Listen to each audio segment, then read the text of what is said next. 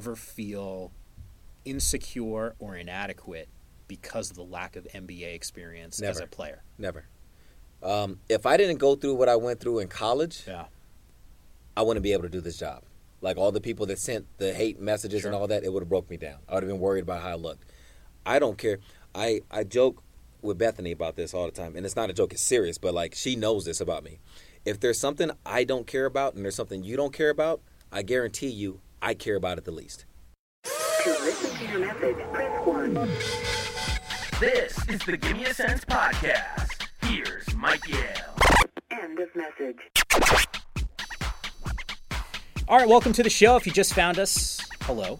If you've been with us, thanks for coming back. And as many of you know, we are all about sports stories. Nothing is dated on any of these shows. So you can always go back and check out some of our previous guests. And I know I sound like a broken record on this, but I am a one-man band on this. So if you tell a friend about the show and they tell a friend and then they tell a friend, you get the point here. So love the tweets. Keep them coming. At Mike_Yam. At Give Me a Sense. Just started using that handle. So there's like 2 followers as of right now. So let's get on that. We're all about basketball today. So just a quick reminder to check out some of our previous Hoops guests. Former Duke star Ala Abdelnaby. CU basketball coach Tad Boyle. Larry Kraskowiak, who is Utah's coach, who spent some time in the NBA. I felt like the entire conversation we had was mostly about the NBA. Former Stanford coach Mike Montgomery had some interesting things to say about his time at Stanford and then making the jump to the league, which I think in some ways it sounded like almost he regretted that decision. But once again, you can always go back and check out some of those episodes. But today, it's a guy that I've worked with for a few years at Pac-12 Network, a star at Oregon State, can still jump higher than pretty much everyone that I know. He is my personal life coach, gives the best advice, or at least is willing to always listen. And of course, he is ditching me to travel with Kevin Calabro to be the TV analyst for the Portland Trail Blazers. It is Lamar Hurd. Are you well rested? You actually had to fly commercial to come and do the show with us today. You weren't on a team charter. Are you feeling okay? Rested? I feel at home when I'm on commercial flights. That's what I grew up under.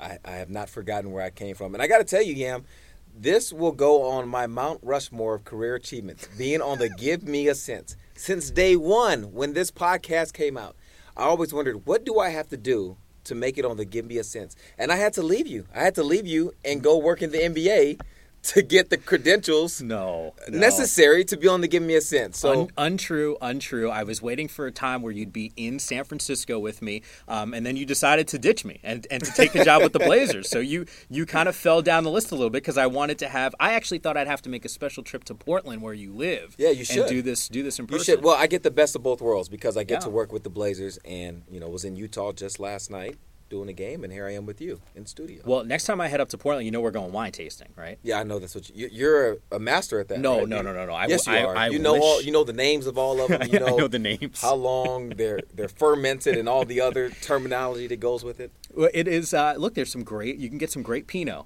in. And I learned that actually. Remember last summer? Yeah, CJ McCollum has become a big wine connoisseur. No kidding. As of late, yes, he has an interest in it.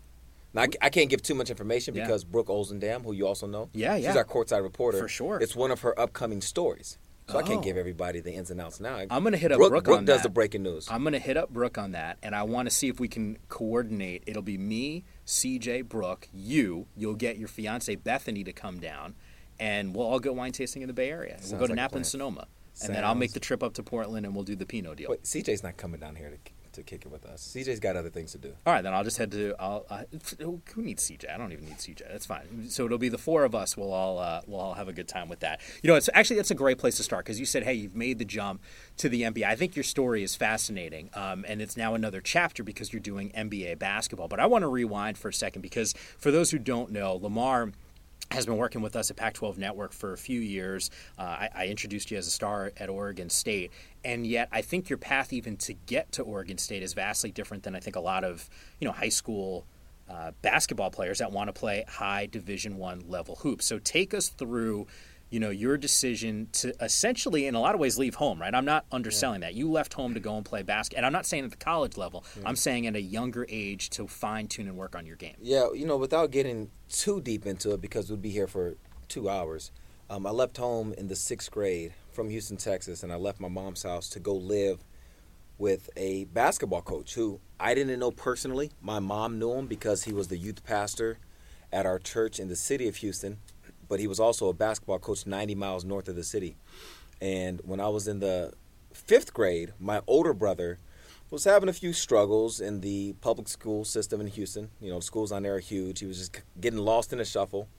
You know, nothing crime-related or anything of that nature. Just needed to focus up.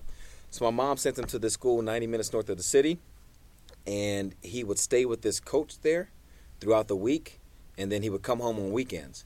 And every time he would come home on weekends, he would just tell me all these stories about all this basketball they're playing, how the coach has the key to the gym, which is a big deal. Yeah. I mean, this is before the age of where you go to any 24-hour fitness and you see a bunch of kids running around. Like, we didn't have that luxury then at that time.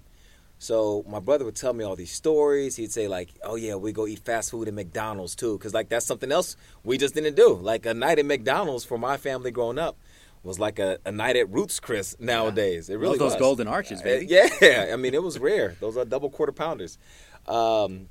So when my brother would tell me all these stories, like, I instantly wanted to go be a part of it because I was a basketball kid through and through. Yeah. I was willing to leave anybody and anything to go play the game. So I begged my mom throughout my whole 5th grade year. She always told me no. She eventually told me yes. Once the 6th grade came, she said, you can go to this school. I'll let you try it out. Your grades better not slip. There better not be any behavior issues or anything of that nature. And she let me do a trial run.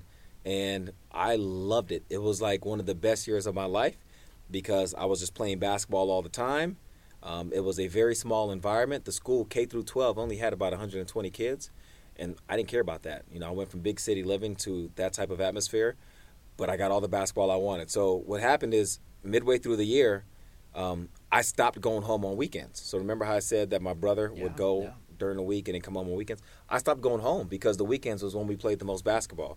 So then my mom ended up moving the rest of the family, my younger brother and herself, up to that area, that town. The town is called Cleveland, Texas, the following year. And I went to school there and graduated.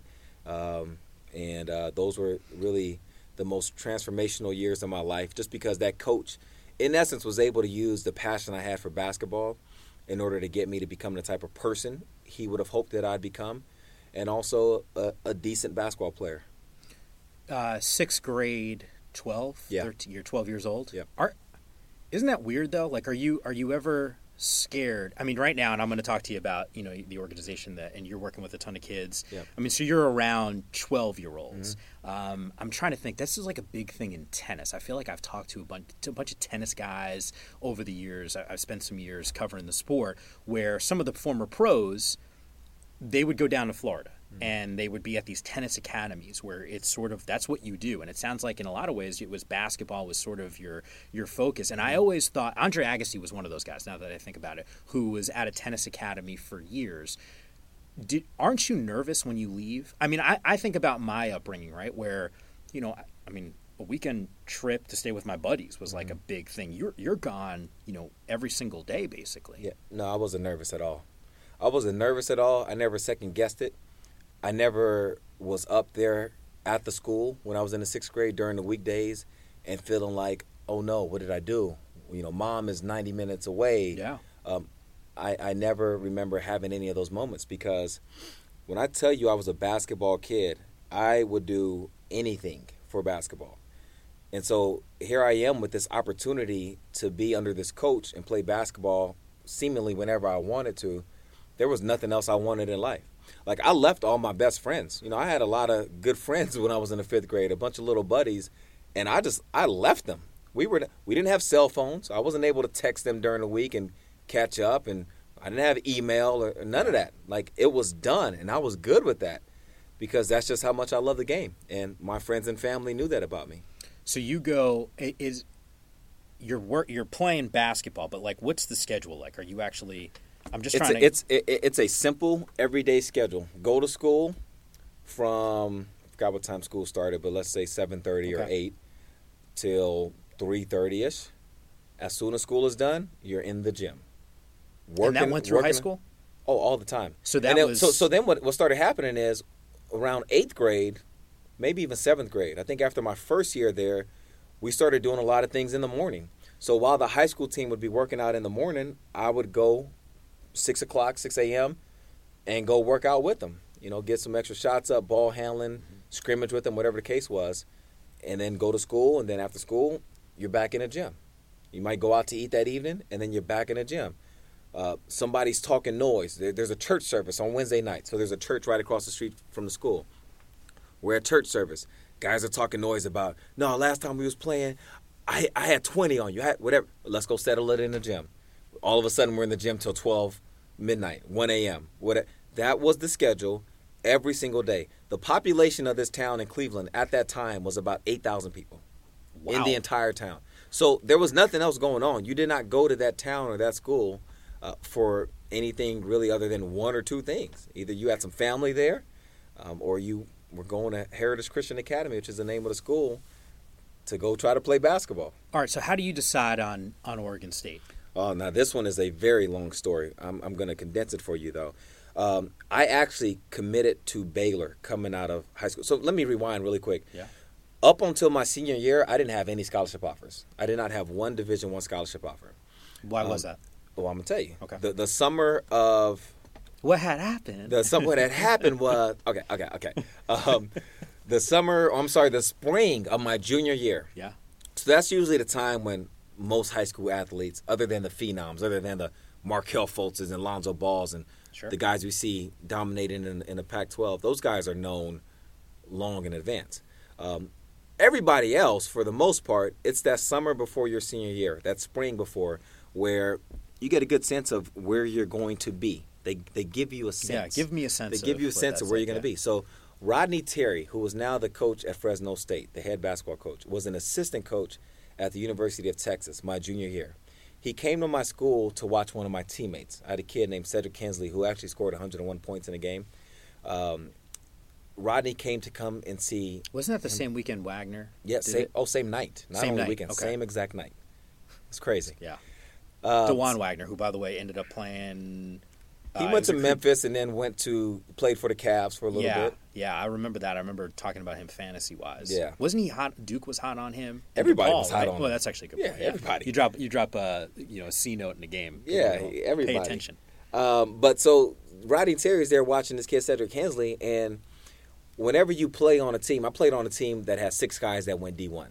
Some went the same year as me. A couple went the following year. And whenever you play on that kind of team, coaches are always coming in and out of your gym. So here's Rodney Terry, University of Texas, the big dogs in our state at the time. And we're playing up and down, and after we're done playing, he goes to talk to my coach. And he gives my coach feedback on Cedric. And then my coach asks, well, what do you think about Lamar? And Rodney says, well, he's really skilled. He shoots the ball well, which is super surprising, and I'm going to get into that because if you watch my college career, you hear somebody say he shoots the ball well, you'd be like, wait, are we watching the same dude? But Rodney says he shoots the ball well, he passes really good, he's super skilled, but he's not athletic enough to play at our level. And so my coach said, so do you think just because he's not athletic enough, he won't get a chance to play high major Division I ball? And he said, yeah, I don't think so. I don't see him performing at that level. So after Rodney leaves, my coach comes and tells me that same message. And the face you're making right now, I wish our listeners could see, was the same face that I was making. Just this shock, just this, wait a minute. I came to this school from the time I was in the 6th grade. I had dreams about playing ball at the Division I level. And you mean to tell me that there's something that's holding me back? I'm not athletic enough? And so my coach said, yeah. He said, look, you got basically a few months. Figure it out. Not even a whole year. You have a few months to try to change something. So I saw it as, I have no other option but to get athletic. I don't care what it's going to take, what I have to sacrifice, I'm going to get athletic. So, for the next 6 months, I remember the year before reading a magazine, a slam magazine, where Ray Young, former UCLA Bruin, did 1,000 calf raises a night. And he said he did it to help his vertical. He got a 40-inch vertical. So I said, okay, he did 1,000, I'm going to do 2,000. So for the next 6 months, I did 2,000 calf raises every night. I would take one day off. And the reason I would take one day off is because when I would go 7 straight, I literally couldn't walk. Like I could not step. And so I said, okay, I got to temper this back a little bit. So I took one day off in between. There was a jump program called the Air Alert, another thing that I read in a magazine. I saw that it get your vertical up. I did the Air Alert every day for the entire program. I think it's a 12-week program. When I started it, my high school team started it with me. We were all going to do it. I'm the only one to finish the program. I also read somewhere that when you sprint and get your fast twitch muscles up, that it makes you faster. You could jump higher and all that stuff. So I sprinted three times a week in front of my house. I had a driveway that was pretty long, and then I lived on a road that kind of curved around. So I would run my driveway and just into the road and just curve it, almost like the corner of a 200. Yeah. You're doing all three of those things? All three of those things for 6 months. Wow. And at the end of the 6-month trial period, my vertical had gone up about a foot. And so I went from not having been able to dunk on a fast break to doing almost any dunk that I wanted to do. Not everyone, but I could do the 360s, I could do the windmills, I could do the double clutch, all that stuff. So that was the good side of that. The downfall of it was throughout the process, my jump shot kind of took a hit. So now all of a sudden, like when you're dribbling full speed into a shot, you dribble to a spot, you stop, you rise up. Some guys elevate high, sure. Some guys don't elevate at all. Your elevation actually messed you up. My elevation, because it happened so fast. I think most guys whose vertical increases, it's over a longer period of time. For me, it was so fast, and I wasn't getting the necessary reps that I needed to on my shot with how fast that my vertical was also growing. And so what would happen is... So your release then went from whatever your peak was, now all of a sudden your peak release is a foot higher. I went from not being able to get past people and jump over people to get a shot to being able to get any shot I wanted at pretty much any time. But you keep missing at least when you're pulling up. No, so here's the crazy thing. So in high school, my high school coach, he knew me as a shooter from all the time before. So this is a perfect example of kind of your reputation preceding you. So my coach and I, from my junior year on down, so 11th grade, 10th grade, 9th grade, we used to have contests where he would be like, all right, make 6 threes in the fourth quarter, and I'll take you out to dinner. And I'll do it. And it'd be like it's nothing, because that's all I could do. I couldn't do anything else. Get McDonald's. And I got my double quarter pounder. And so, throughout my senior year of high school, even though I became more athletic, I was just inconsistent with my shot. I would have some games where, he made 4 or 5 threes, and I'd have a game where I didn't make any. But my coach just knew that that's who he is now. At the end of the year, I have pretty much offers from not everywhere, but a lot of the lower high majors type schools. So I had an offer from almost every conference in the country, but it wasn't their top schools. So in the ACC, it wasn't Duke, it was Florida State. In the SEC, it wasn't Kentucky, it was Arkansas. And so I kind of had that going around, and I went from a relatively unknown to a top 100 player. And in pretty much every publication there was out there, I was considered a top 100 guy in the country. So I committed to Baylor. And this was at the time when Dave Bliss was the coach, and they had John Lucas Jr., they had Lawrence Roberts, they had a guy named Kenny Taylor that played with T.J. Ford and Daniel Ewing out of Willers. I mean, they were a good up-and-coming team. And so they sold it as we see you and John Lucas playing together in the backcourt and this and that. And so I committed to Baylor. Do you have any relationships with any of these guys just based off of geographically where you were in Texas? Did you know any of those guys? Just knew of them. Okay. I knew of them. They knew of me. John Lucas played a little bit with the Houston Hoops program his last year of AAU. That was a program I played with all throughout high school. And so Lawrence Roberts, the same thing. So we kind of just knew of each other that way, but we weren't friends or anything like that. So I committed to Baylor. Like 2 weeks after the commitment, I felt like something wasn't right. I didn't know what it was, but I just felt like something wasn't right. I told my mom, I told my coach. They said, look, just sit on it for a little bit, see how you feel. Another 2 weeks goes by, I still feel the same way. I'm like, I don't know why, I don't know where, I got to go. I got to get out this commitment. So they said, all right, call Coach Bliss and let him know. And I wasn't the kind of kid that would back out of something. Like when I left home, I left home. When I do something, I do something. So this was kind of a big deal for me to back out of this commitment. I called Coach Bliss on my coach's office phone. I can remember like it just happened an hour ago. And I said, hey, Coach Bliss, I'm sorry to tell you, but I just don't feel like I made the right decision and committed to Baylor, and I feel like I need to back out of the commitment. He goes off on me, just starts cussing me out, no kidding, letting me know pretty much how worthless I am. And my coach is sitting there right there next to me, and he says, give me the phone. So I give my coach the phone. My coach starts talking. Coach Bliss starts cussing my coach out. Hangs up the phone. That's it. Without getting into all the extreme details of how the process happened after that, I chose Oregon State. And the way that really happened, to sum it up, is Jay John, who was my coach, he was at Arizona during my senior year of high school. At that same time, the coach at Oregon State at that time, Richie McKay, got fired. Jay John took over the job. Jay John had watched me throughout my senior year of high school while he was at Arizona because I played several games against one of Arizona's prize recruits that year, Indy Eby, who went straight from high school to the NBA. And I always had really good games in those games, so Coach John remembered me from that. He did his research when he found out I got out of the commitment. He was hearing from everybody, yeah, this kid can play. He's legit top 100. Go get him. Jay John was at my house a couple days after getting the job and took a visit to Oregon State, and that's where I decided to go. Okay, so you end up with the Beavs.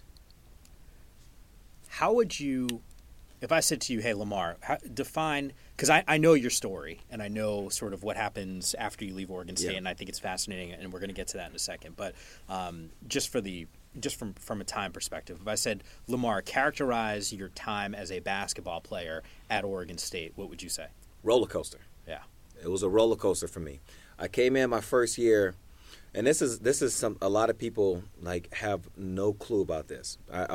Real quick here. Go ahead. I want to let everyone know how close Lamar was to playing also in the league. So when you keep this in mind when you're hearing Lamar describe a roller coaster stay at Oregon State, that there is an upswing where the NBA was potentially a real that was a real possibility for you. So I just want to give people that.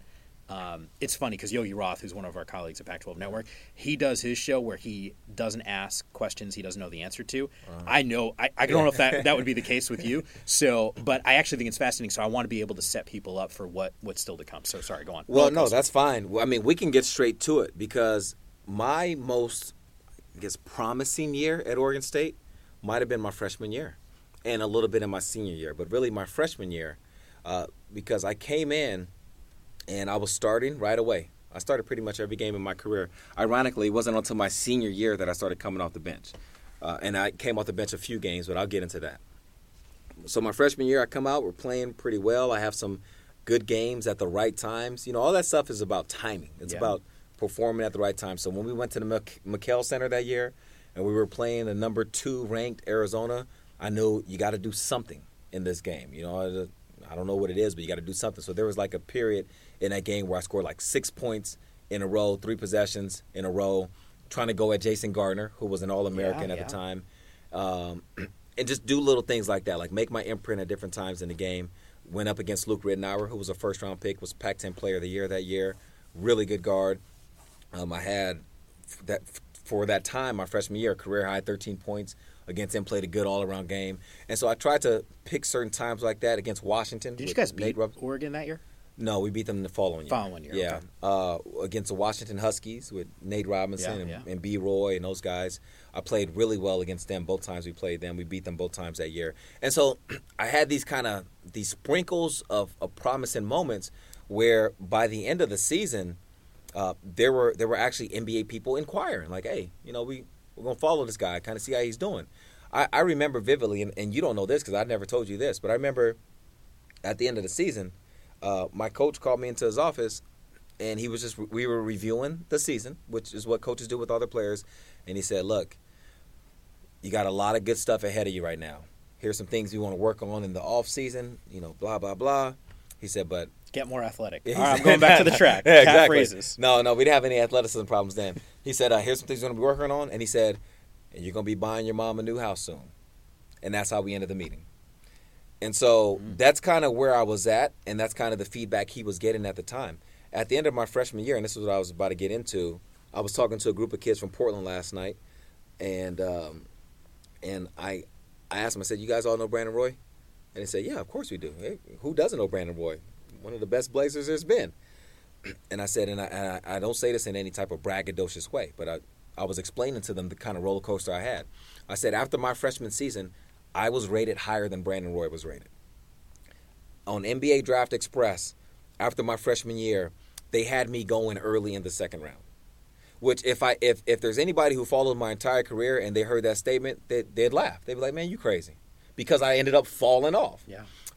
But that's how people thought of me. And so there was this buildup coming into my sophomore year that hey, this kid Lamar has a chance if he improves on his jump shot because I didn't shoot the ball well my freshman year, and I'm about to get into some of why that was the case. If he improves on this, keeps getting a little stronger, this dude could have a chance. And to kind of give you more context, I ended up being Pac-10 all-freshman honorable mention on that team or that year. And I had several of the coaches that year, and I'm not going to say their names, but they came to me and they said, the only reason you lost out to one of the guys that's on that list, and I don't want to throw the dude's name out there like that because he was a good – actually, I'll throw his name out there. Yeah. Richard Midgley. Richard Midgley went to Cal. He was a point guard. He was good. He was a good player. His team won. My team didn't win. So we know how it is with awards. We talk about it all the time. You got to win. Yep. You got to win. So his team won a lot of times. So he got the nod over me. They all said they felt like that was my spot. The other guys on that list, I believe Nate Robinson, Hassan Adams, Ike Diagu, all guys who played in the league. Yeah. The other honorable mention guys, Ryan Hollins, Bobby Jones from Washington, they played in the league. Yeah. So Richard Midgley, I think he coaches now in Modesto.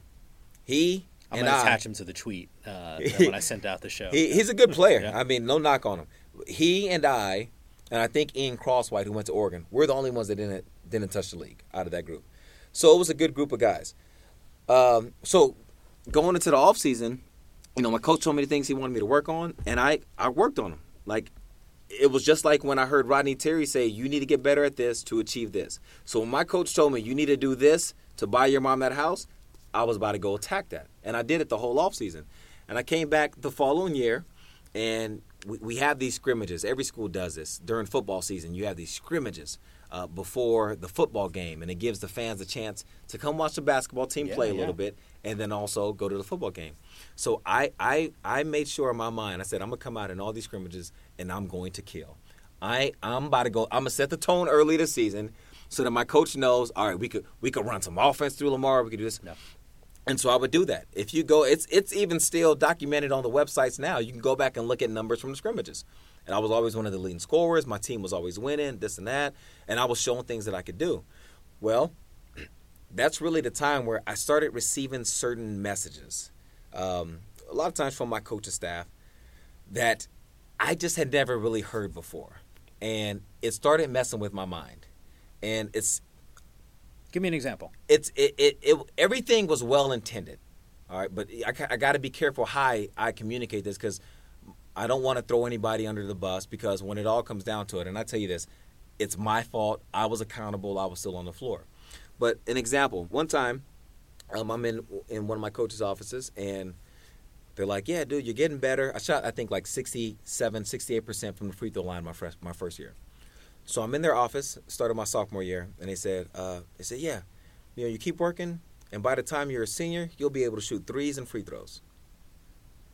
And so I kind of looked and I said, well, are you saying that, like, technically I'll have the form for it, or are you saying I'll have permission to do it? And they're like, no, like, you'll be good enough. You're just now learning how to shoot the ball. You're just learning how to shoot free throws and threes. And I'm like, no, that's not. No, I'm not. That's not true. I don't know if you're saying at the collegiate level, maybe it's different. It's more. I don't know what you're saying, because it's not like I'm new to this. And it got to the point where this coach was so gung ho on the fact that he was right and that it was not going to be until my senior year. Like, we skipped that whole sophomore year and the junior year. Senior year is when I'd be able to shoot. So I'm hearing this, and I'm like, what? I've never heard anything like that before, because all I used to be able to do was shoot. Now, I get that I've been inconsistent since becoming more athletic, but it wasn't that bad. It's not like I was shooting 20% from the free throw line or something. So I left that meeting, and I called my coach from high school, and I told him what happened. And he couldn't believe it. And I said, look, you got to send me some video of one of our games where I'm making like 7 threes. Just so, because I don't know what it is. Because I didn't do that in college. Even that freshman year, I didn't have a game where I made 7 threes. I said, look, man, I need something because I don't know what's going on. So he sends the tape. I go back to that same coach. We sit in his office. We put the tape in. We watch the tape. We watch the game.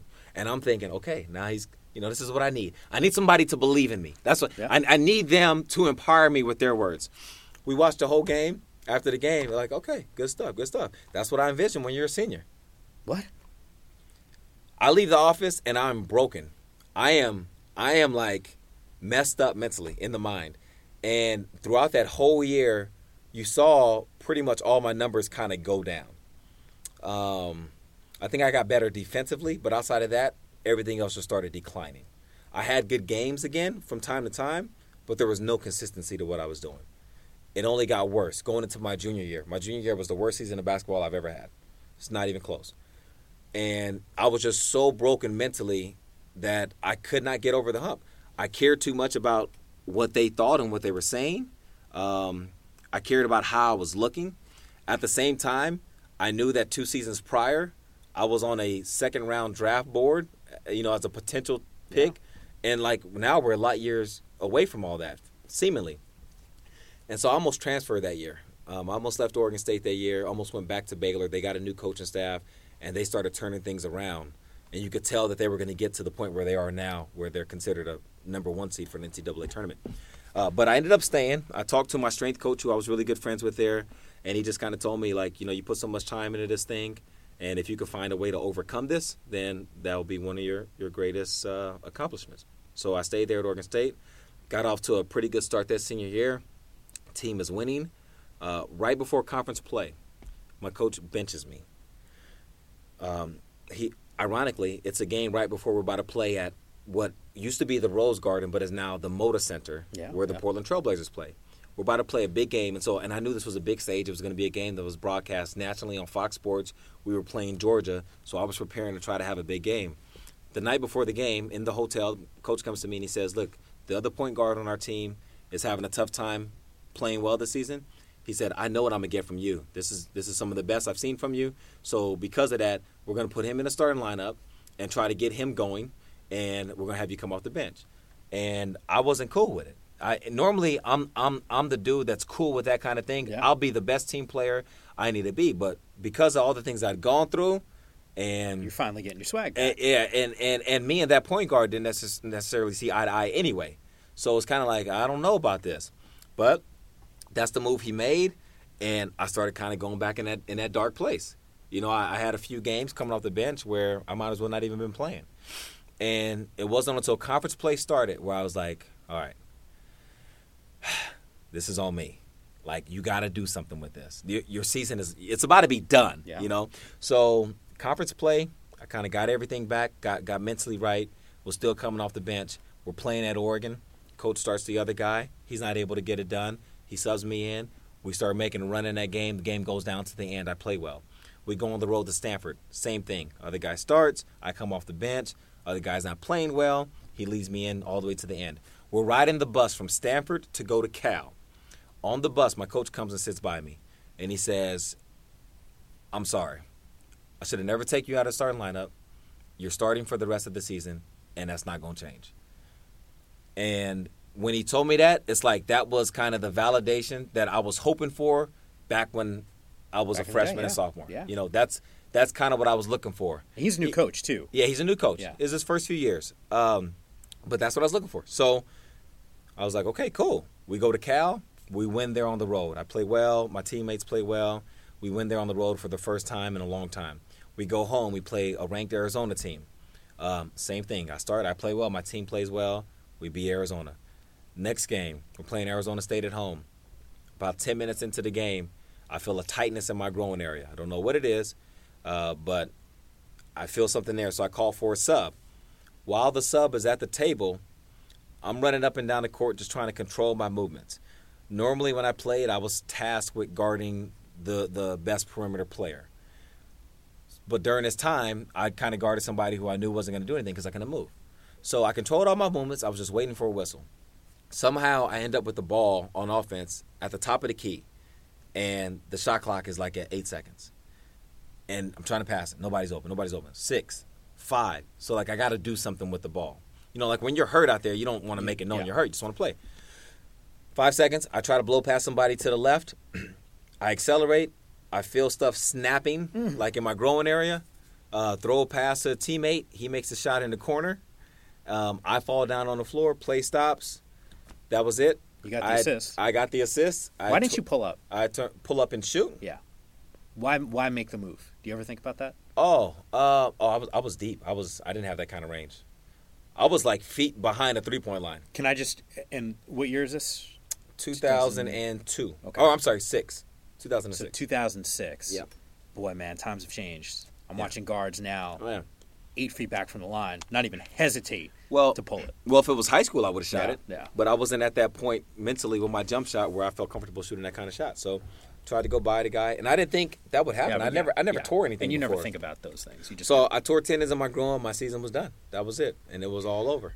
All right, so I want to get to you move 6th grade. You're 12 years old. Mm-hmm. You said, hey, your goal was to play Division I basketball. And in the NBA. And in the NBA. That's where I was going with this. So you finish up, career's done at Oregon State. It was roller coaster is how you describe it.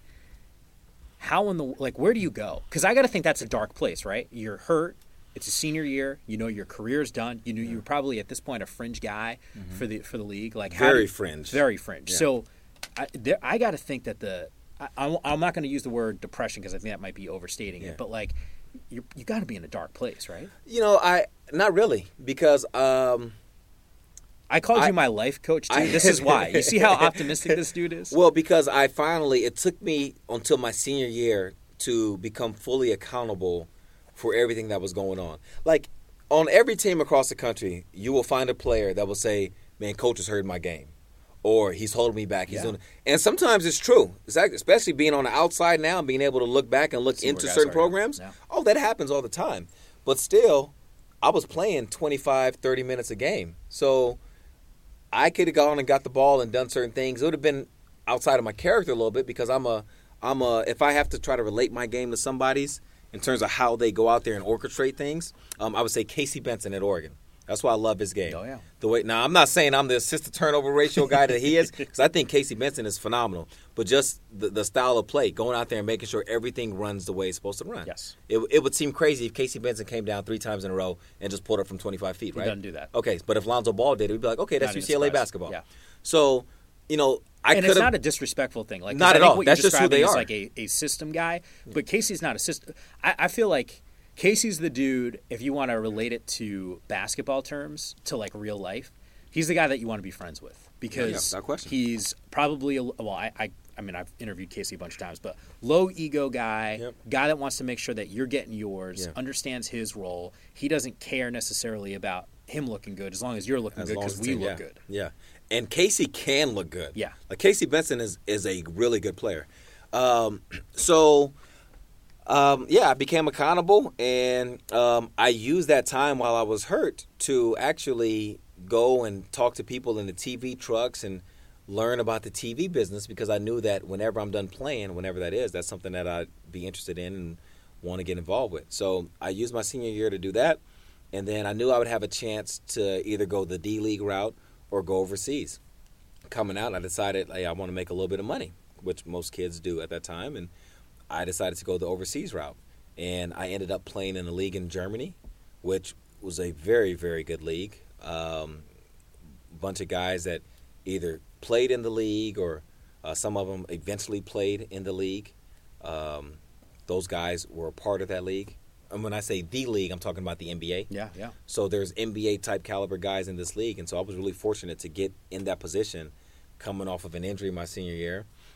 I got the starting job on this team in Germany because their point guard was injured, and had some really good games coming out the gate, and they ended up signing me long term, and it was a good year. And then I came home that summer and was planning to go and play again somewhere else. Was working out with John Lucas in Houston, playing some really good basketball to the point where John Lucas, who now is part of the Rockets staff, said that he was willing to try to help me get on the summer league team. And this is the John Lucas who was with the Spurs for a bunch of years, if I'm not mistaken. Oh, was John with the Spurs? I thought he was wasn't he the head coach for a little bit? Yes. Oh, coaching. Okay. I thought you meant playing. Yeah. Yes. Yeah. No, he coached. Yeah, he coached around the league, played around the league. One of the best point guards to play. And so when John kind of said that about me, like, dude, I think you could play on a summer league team, then now my confidence is just going higher and higher. And I went back to the Portland area after working out with John in Houston, and I'm deciding what I'm gonna do next. And there's a gym in Beaverton called the Hoop, 6-court facility gym. I go there just to kind of work, get a little bit of money during my off time, and also be able to work out in the gym. Yeah. So I have to pay to go work out somewhere. This dude tells me I can start coaching a group of kids, and whenever I need to leave to go play, I can leave to go play. Long story short, Fell in love with it. Group of kids came out, fell in love with it, felt like I got to be for them what my coach was for me growing up. And essentially, in my mind, I retired from basketball that day, the fall of 2008. It was in September 2007, I'm sorry. What's that moment? It was simple for me. It's weird. I know it sounds weird because it's like after the roller coaster season, I'm actually playing good again. Yeah. I'm actually on somewhat of a radar again. But my whole life was based around doing whatever I felt was the right thing to do. Even if maybe it didn't make sense, I always feel like if you do the right thing, it will pay off at some point in your life. And even if it doesn't pay off, you still do it because it's the right thing to do. These were some of the things that I learned growing up under that coach, which is why it was so big for me at that moment to say, I want to be for all these kids that are in front of me what my coach is for me. Now, listen, my family didn't take it as easily as maybe some others. Like my mom thought I was crazy. Wow. She was about to fly up to Oregon to talk to me and see like, dude, what is going on? To tell you to go play. Yeah, pretty much, of course. What are you thinking? My coach and I had multiple conversations. He never tried to talk me out of it, but it's like, are you sure? I mean, I just talked to John Lucas myself a couple months ago. He really likes you, and he could put you in the right spots. And I was like, look, man, I don't know what to tell you, but I just don't feel. And I've asked my coach. I said, what if when I was in the 6th grade, John Lucas came to you and said, I got something for you to go off and go leave and do that? We would have never had the 7 years we had. And so for me, I just felt really convicted at that time to start coaching the kids. And so that's what I did. Well, the group is the other side of basketball, which is the organization. And if anyone follows me on Instagram at Mike_Yam, you will know that you got some nice shirts. I got some shirts that I got rock. Some more coming for you. So all right, I got 2 other topics. We actually have a show meeting coming up in a few minutes here. We can be late. I actually sent the text message that said we'll be about 5 minutes late, so we got some time here. All right. I'll move quicker. So 2 things, because I want to get you on broadcasting, because you now have a successful career as you've ditched me to go take the Blazers job. Not bitter at all, just a little bit, very bitter. The other side of basketball. The reason why I like promoting it, not only because the shirts are really comfortable, but because the mission is so fantastic. So give our listeners a sense of like why it's not just basketball what you guys do. No, not at all. And the reason, look, the easiest explanation I can give you is I'm just trying to replicate my childhood experience. My childhood experience was not just based around playing basketball from the leader's standpoint, so from my coach's standpoint. Yeah. From the kids, it was. So when I was a kid as a 6th and 7th grader, I'm thinking I'm going to the school just to hoop. But I started just naturally and organically falling into these other areas of life, whether it be community service or putting more priority on my academics. All these things that my coach showed me was important, and he was able to have an influence over me because of how much I cared for the game of basketball. So the other side of basketball is an organization. We're a nonprofit. It's and even when, before I started the other side of basketball, I did other stuff with kids, and that stuff wasn't a nonprofit, but we always operated like a nonprofit. So you can, sometimes people get a little confused by the wording of all that. But it's about the experience of the kid. And what we look for are kids that have enough of a passion for the game of basketball that they're willing to allow us to help dictate their lifestyle by it. That's it. We got kids who just signed with Division I schools. We have some kids that won't play a second of their high school basketball career on their team. They won't make a team.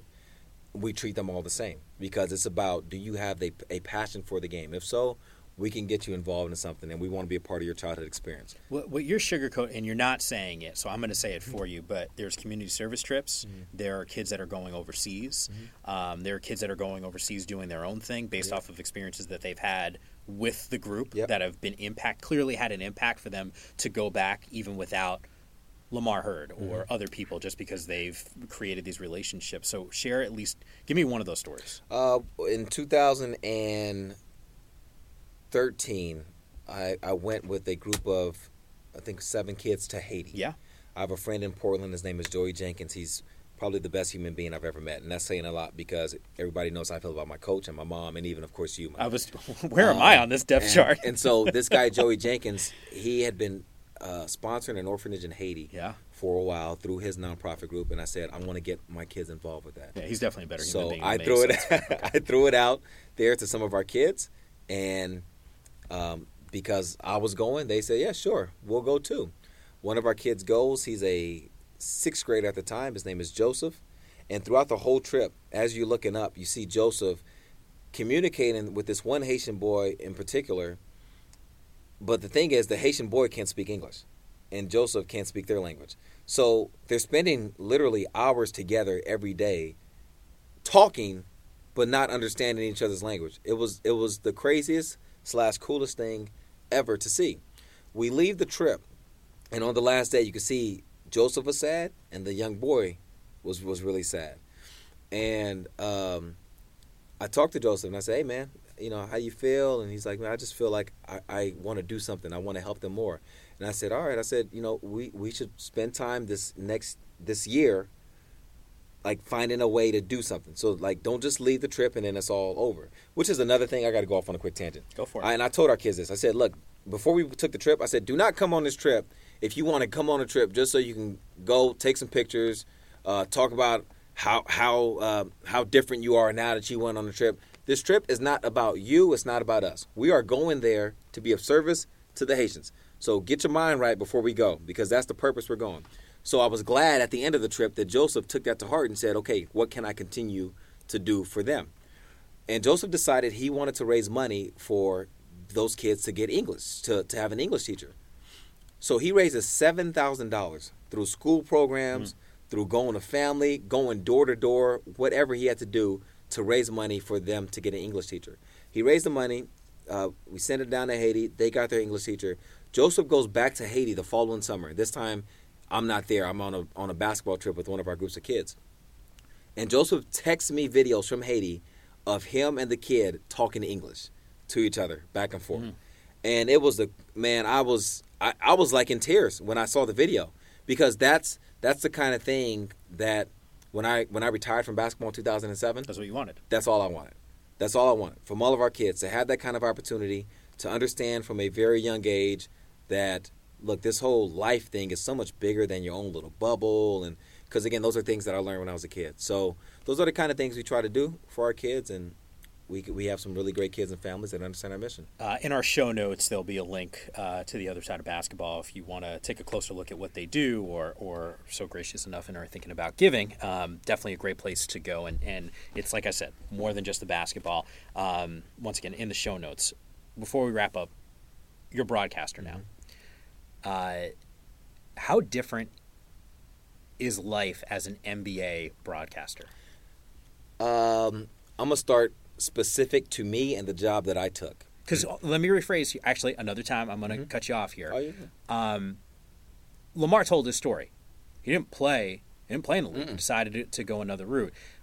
Lord knows, and you guys know this from listening to this podcast, and we've had NBA guys on, you can go around the league, and every color analyst, and by color analyst, I mean the person who's not doing the play-by-play. So you have a play-by-play guy, which would be Joe Schmo like me, for example, who didn't play, that just is a broadcaster, with someone who did play, who's got skills, a la Lamar. So you go across the NBA, it's former NBA players. If I'm not mistaken, you're the only NBA broadcaster on TV that's not a former NBA guy? Me and Stephanie Reddy in Charlotte. Okay. But she's done a lot of NBA work. She's Yes. been in the business for a while. She's awesome, Yeah, by the way. yeah. She works with Del Curry. We're the only ones that didn't play, and I'm the youngest one, I think, by quite a ways. Was she WNBA? I don't know. She coached some type of professional Because I league. feel like that's the other way Yeah, to that's get around another. it. You know what I mean? Just Without question, everybody has way more professional credentials than me. So any professional credential I have is overseas. Yep. So I was super fortunate to have that opportunity. And furthermore, one of the three biggest misconceptions I think of my life, this wasn't a job that I chased. The Blazers reached out to me in the summer and asked my interest. And because I was going back and forth with you all summer. Yeah. I mean, the people here at Pac-12 are like family to me. And when I get somewhere where I'm like family and I love it, I don't care what it might look like from the outside in. Like, if I'm comfortable and I'm good, I'm good. So, it took a little while before we were able to get that whole deal done. But I'm glad I did it. Specific to my job, one of the biggest differences is I went from – so you know this. working for the Pac-12, Yeah. if we go to a Pac-12 institution, or if we go to the Pac-12 tournament, like people love to see us. Like they like to see us. They like to see you more than me. Right. But they enjoy seeing us. They see us. Hey, the Pac-12 guys. When I took over the job as the Blazers, I was taking over. So the guys that came before me and Kevin, they were staples. Institutions. They were staples in the community. Yeah. And, great guys, did a great job. And so when the team decided to make a transition, everybody wasn't happy about that. And a lot of people viewed it as this new group against their former group. And so it got so crazy to the point where, we just had the election a few months ago. Oregon is a Hillary state. And so it got to the point where, and people in Oregon, they'll make it clear if they don't like something. It got to the point where on Twitter, you would see certain people who would send messages to Kevin and myself saying how they don't like us or, we suck or whatever, and they need to fire us. Those same people who were bashing Trump before he won the election, once he won it, were saying, let's give this dude a chance. Like, we should all be fair and give him a chance. So he was able to get a chance from those people who did not like him more than we were able to get a chance. So that's just kind of how. I'm going to get you make America great again. No, baseball cap. I'm not going into the whole politics of it. And look, I'm not here to bash one candidate over other, nothing like that. But we these both are people, agree that Kevin O'Neill, my he gosh. wants to run. So Oh we my thought gosh. we would support his candidacy. I don't even know about that. KO's candidacy. I told you that if KO ran and you were his mate, they'd win. You guys would win. I wouldn't feel good about the win. But anyway, so I'll be these your people, Secretary of State. these people disliked us so much that they Yeah. were willing to give a candidate that they hated a chance before they were able to give it. So it took a few months before we could even walk into the Motor Center and feel even welcome. I mean, some of the stares you would get and all that. And look, it's a passionate fan base. Yeah. They love their people. They love their team. They love their personnel. And so that part of it was the first part to kind of get through, kind of broke through that. And just from a basketball standpoint, it's similar to being a player. It's a faster game. Yeah. There's a few different rules. So, maybe you talk less in certain scenarios. You talk more in others. And it's an entertainment game. The players carry the action. All right, last thing before I let you get going here. You're going to have to come on again because I got about a million questions. I know, and I left out a lot of stuff. And what am I going to do? I did that intentionally so I can, little deep tease. be on again. All right, so you're going to get you on again because there's things I want to ask you about your career and whatnot. And by the way, just for timing purposes, so we're recording this podcast around the All-Star break, so you feel welcome now at home in Portland broadcasting the games, correct? Oh, yes. No. Okay. Oh, without question. All right, so last thing I'm going to ask you here, do you ever feel insecure or inadequate because of the lack of NBA experience as a player? Never. If I didn't go through what I went through in college, I wouldn't be able to do this job. Like all the people that sent the hate messages and all that, it would have broke me down. I would have been worried about how I looked. I don't care. I joke with Bethany about this all the time, and it's not a joke, it's serious, but like she knows this about me. If there's something I don't care about and there's something you don't care about, I guarantee you I care about it the least. So if there's somebody offering opinions that I don't really care about, like I do not care about, and it does not knock me. Same way, when people give me praise, I don't take it all to my head and think I'm better than everything else. So you have to be even keeled with what you got going on. And I know that I've done enough in the game of basketball to understand the game, to be able to communicate the game, to be able to watch it and observe it. And I think with what you've seen, even so far this year, fortunately, the reception we've gotten, Kevin and I, when you look all across the area, has been pretty supportive. I mean, we walk into other arenas. I got James Worthy coming up to me and Kevin talking about how much he loves watching our broadcast. Crazy. Del Curry, the same thing. Yeah. Mike Breen at New York. These Another are dudes, Fordham guy, baby. These are dudes that I've been watching, my whole life, coming up and telling me they love my broadcast. So, again, I you take it with a grain of salt, but I think we're doing something right. All right, normally I just say goodbye, but because of timing purposes and I want to see how the flow of audio goes, I'll actually say goodbye to you, All right. and then I'm going to do the close. You cool Cool. with that? Go ahead. Because we got a production meeting, we got a show tonight. Lamar, thanks so much for stopping by with Hey, us. thank you, man. I appreciate You're it. going to come back again. And for those of you who, by the way, are just checking out the show for the first time, don't forget, we love the feedback on social media, at Mike_Yam, at Give Me a Sense Podcast, at Mike_Yam on Instagram. Facebook is Mike Yam as well. Lamar, what's your Twitter handle? L_Hurd. What's the deal with was there another Lamar Hurd that you There's some dude in Seattle. And you know what's funny? Those first few months of working for the Blazers, people will send him some of the That's awesome. that was meant for me. So, like, I wasn't getting as many messages because Kevin would be like, man, are you getting all these messages? Yeah. I'm like, no, I'm not getting it. It was going to the wrong person. Yeah, there is another Mike Yam on Twitter, by the way, which There is. bothers me. So I had to go _, which is all good. Oh, I'm gonna look him up. Yeah. The other thing I would tell you, and look, a lot of times I have connections with a lot of the guests, and Lamar and I have worked together. I truly do mean this. There are very few people on the planet that. Look, I think what we do at Pac-12 Network when it's Lamar and Kevin O'Neill on the set, and I've said this to you, so I'm not speaking out of turn because you're still sitting here, which is slightly awkward as I'm saying this, but I don't know another situation where I actually have more fun on air with these guys on set. So when Lamar says family here at Pac-12 Network, in a lot of ways, that really resonates because I can't envision, and look, I've been at NBA TV, ESPN, Sirius Radio, a slew of other places. So I can tell you, in all sincerity, I have never had more fun on a set. There are times, Pac-12 tournament, we are in a room with no windows with 8 TV monitors watching games for, 12, 14 hours? Whole day. And we'll finish up the show, our last show at the end of the night, and still hang out in our touchdown room just swapping stories and having a good time. And I've never had that, and everyone seems to beeline it out of the studio. We're sad when those days are done. We're like, oh man, we actually got to go home now, which is kind of a crazy thing. So hopefully you guys enjoyed this episode. Remember to share it on social media. That's always a huge thing because, as I've said before, one-man band, editing, producing. The editing is always fun. Hopefully this is one chunk, so it'll be really easy for me to do it. And then, of course, the social media thing, which is by far the hardest part about this whole thing. I did a mentorship thing for AAJ the other day, and someone had asked me about the biggest challenge of doing this podcast, and I've told everyone this. The one thing I did not anticipate was the promotion for it. I am awful at it. It is not fun for me to do. I'm not good at that stuff either. It is a necessary evil.